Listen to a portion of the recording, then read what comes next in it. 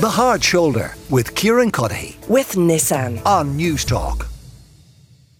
Shortly after 6 o'clock as well, going to speak to an emergency department consultant, a consultant in emergency medicine, just as they come off duty to get a sense of what today was like in those departments. And we're going to stick with that topic now because while the trolley numbers again are not quite up at the 931 peak that they hit the day before yesterday, they are not far from it. And as Stephen Donnelly said, and as others have said, it is going to get worse before it gets better. Finian McGrath is with me now. Finian, of course, former Junior Minister at the Department of Health.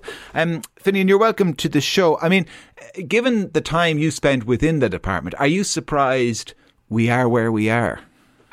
I am actually. I'm very, very surprised, and I'm also, Kieran, very, very annoyed because basically it boils down to three main issues: accountability in the senior management and the HSE and the Department of Health, the lack of beds, and also the lack of staff. There seems to be a kind of a new figure now that the 500 seems to be the new acceptable level of people on trolleys. I think at the moment today it's around 838 patients on trolleys, which as far as I'm concerned will lead to unnecessary deaths. So I just find it amazing. 24 hours after the government announced a 5 billion surplus in the exchequer figures, that we have this crisis going on in our A&Es. And the changes that we talked about when I was in government between 2016 and 2020, the changes that we talked about were regularly discussed in relation to the issue of beds.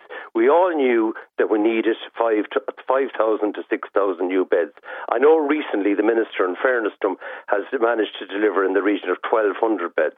But we're now in the middle of a flu crisis and other infections going right across society, COVID, etc. So basically what my criticism would be that then when they were planning the action plan, the winter plan before Christmas, they should have moved quicker in relation to the use of private hospitals, using private hospitals. There should have been dramatic changes in staff recruitment. They also need, and this is where I'm very critical, system changes have to really, really come in at the top at the Department of Health and the HSE. For example, you have examples of good practice in this crisis over the last 48 hours. In Waterford, we have good performers and we have bad performers. So why can't sensible people see what are they doing right in Waterford and compare it then to the other hospitals? But also, Kieran, as well, the other issue is we have the structures and the senior positions in the HSE and the Department of Health. I just feel the accountability issue is not there. And I know that I'll be accused of supporting the politician. Usually the minister gets the blame when things go wrong. But the bottom line, as far as my experience as a Minister of State in dealing with the HSE and the Department of Health, was the accountability at the senior management level wasn't there. And I used to argue at the time was, if that happened in the private sector, it would not be acceptable. So why should we accept it in our health service? Finian, explore that a little bit with me, because I'm sure on an individual basis you speak to senior people in the HSE and senior people in the department, and there's none of them who want the trolley crisis to be at the level it is. They would love to solve it, I am sure. Why does there seem to be no sense of institutional urgency in actually solving it? Well, you see, this is my point. There seems to be a new level of, for example, I said earlier on, 500 seems to be the new acceptable level for people in trolleys. And I'm sorry, no, that is not acceptable. So I just think there's a mindset within the senior management of Department of Health and HSE. And I mentioned the accountability issue. And also the other issue is that when you have massive investment, hundreds of extra million going in to a health service this year, for example, in the budget, and yes, the performance-related issues are not delivered on. So as far as I'm concerned, it's not quality management. And I also, the impact of that then is you have frustrated staff on the ground. Many of them are frustrated and exhausted. And then you have others that are leaving or going abroad, or some of them are jumping ship to the private sector. So basically, what I'm saying is they need to be more efficient on their delivery on the chain. We all know what needs to be done. And what I'm saying is the process seems to be very, very slow in relation to delivery. So I would not accept their answer. I mean, I had experience of that myself in dealing with disabilities for services. I was the first Minister of Disabilities to introduce a 2 billion budget for adult services in the HSE. And yet there were times when I was trying to deliver things that I was constantly blocked and excuses given all the times. And I used to end up in many, many difficult rows and debates with those people as well in relation to delivery. So they have an issue there and they have to be accountable. And there seems to be a mindset that needs to be changed. These people in the Department of Health have got to understand that the Department of Health and the HSE, it's not about them. It's not about turf wars. It's not about power struggles. It's about the patient on the trolley today in Beaumont Hospital or Limerick Hospital. And what does accountability look like to you? What does it mean? Is it answering questions directly of politicians? Is it the likes of, I don't know, Robert Watt, who's running the Department of Health, being out in public answering questions? What do you mean by accountability? That's part of it. But the accountability for me means that if you set yourself targets, you deliver on those targets.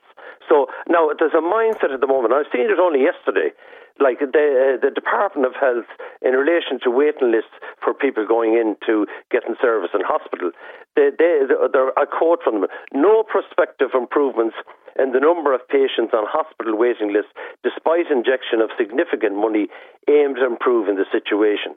That was a senior Department of Health official saying that about the work that's going on.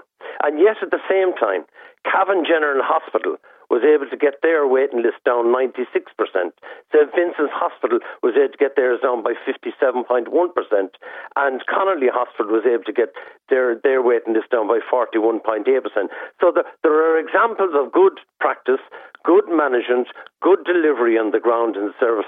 But there seems to be an acceptable level that's going on in the mindset in the Department of Health and the HSE, and that's not good enough, and it's not acceptable. But that mindset is nothing new, is it?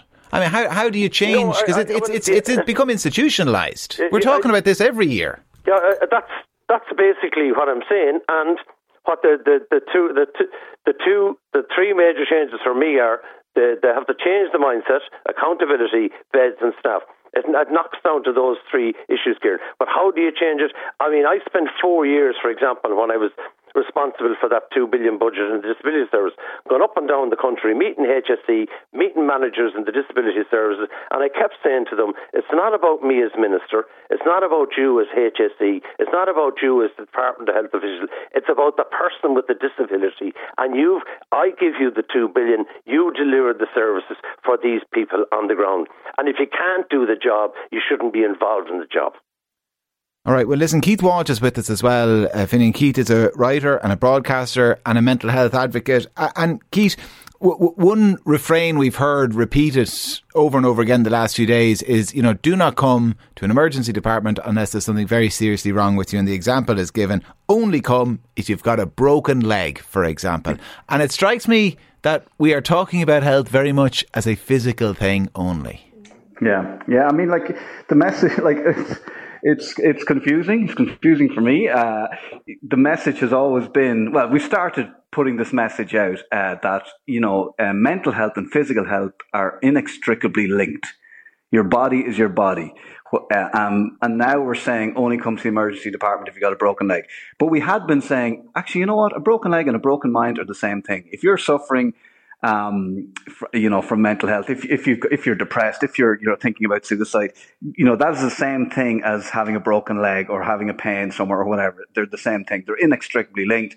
But now in this crisis, we only want you to turn up if you've actually got a broken leg. So there's a massive failing here, because what is the emergency department for? It's a place where people can go when they've nowhere else to go. And also, we've been told, consider all options before you turn up at the emergency department. So you can go to your pharmacist, you can go to your doctor, you can go to whatever. People can't get on can't get doctors in the first place in towns around the country. Pharmacists, I was in a pharmacist the other day, absolutely out the door. So you go down to John, your local friendly pharmacist, who you can have a chat with, and sometimes we'll have a chat with you and see what's wrong with you and prescribe you something or give you something or tell you, whatever. he doesn't even have the time to do that because he's out the door. The doctor doesn't have time to talk to you to find out what's actually behind this, kind of sore back that you keep getting, stress levels. Are you getting exercise? They don't have the time to do that because there's somebody waiting to come in and they, they're looking at their watch. And then you can't go to the emergency department because what are they looking for in the emergency department? They're asking you what is wrong with you, what is physically wrong with you. And some people who are turning up at emergency departments, there's nothing, know what them. They're turning up because they need help.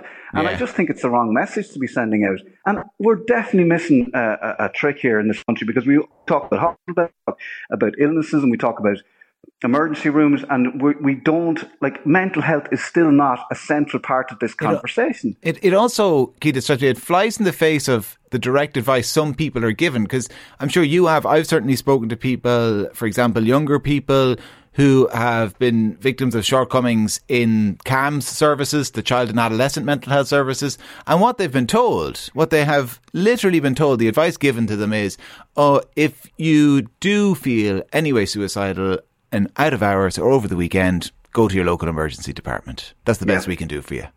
Which is a shortcoming in and of itself. But then when the emergency department are saying only come with a broken leg, where does that person go? Exactly, yeah. I mean, and it's the same and I've been told, and I've been telling people, ring the guards. If you're talking to somebody and they're in trouble, ring the guards or turn up to you, bring them to the emergency department. If they all this advice, and now it's like, no, you know what? Just not for January because it's really busy because we have all these other things going on. That's not good enough. And also, if we don't take mental health seriously in this country, we're not going to get beyond this problem of beds and emergency departments being full and petri dishes of emergency departments where people who are in there who don't really need to be there. We'll always have young lads out playing football breaking their leg. We'll always have elderly people who need the emergency. We'll always have younger people who are sick. It's always going to happen. You're always going to need an emergency department. It's the people that don't need to be there that need to be somewhere else. And that maybe if they'd been told how to look after their mental health or how to look after themselves, they wouldn't end up there. And that's the education part that we need to be doing in schools and following through with places like CAMS and educating people on how to look after themselves so they don't also end up in the emergency department, So it's there for people who are in trouble, Keith Walsh, writer, broadcaster, mental health advocate. Finian McGrath, former Junior Minister at the Department of Health. Thank you both very, very much. The Hard Shoulder with Kieran Cuddihy. With Nissan. Weekdays from 4 on News Talk.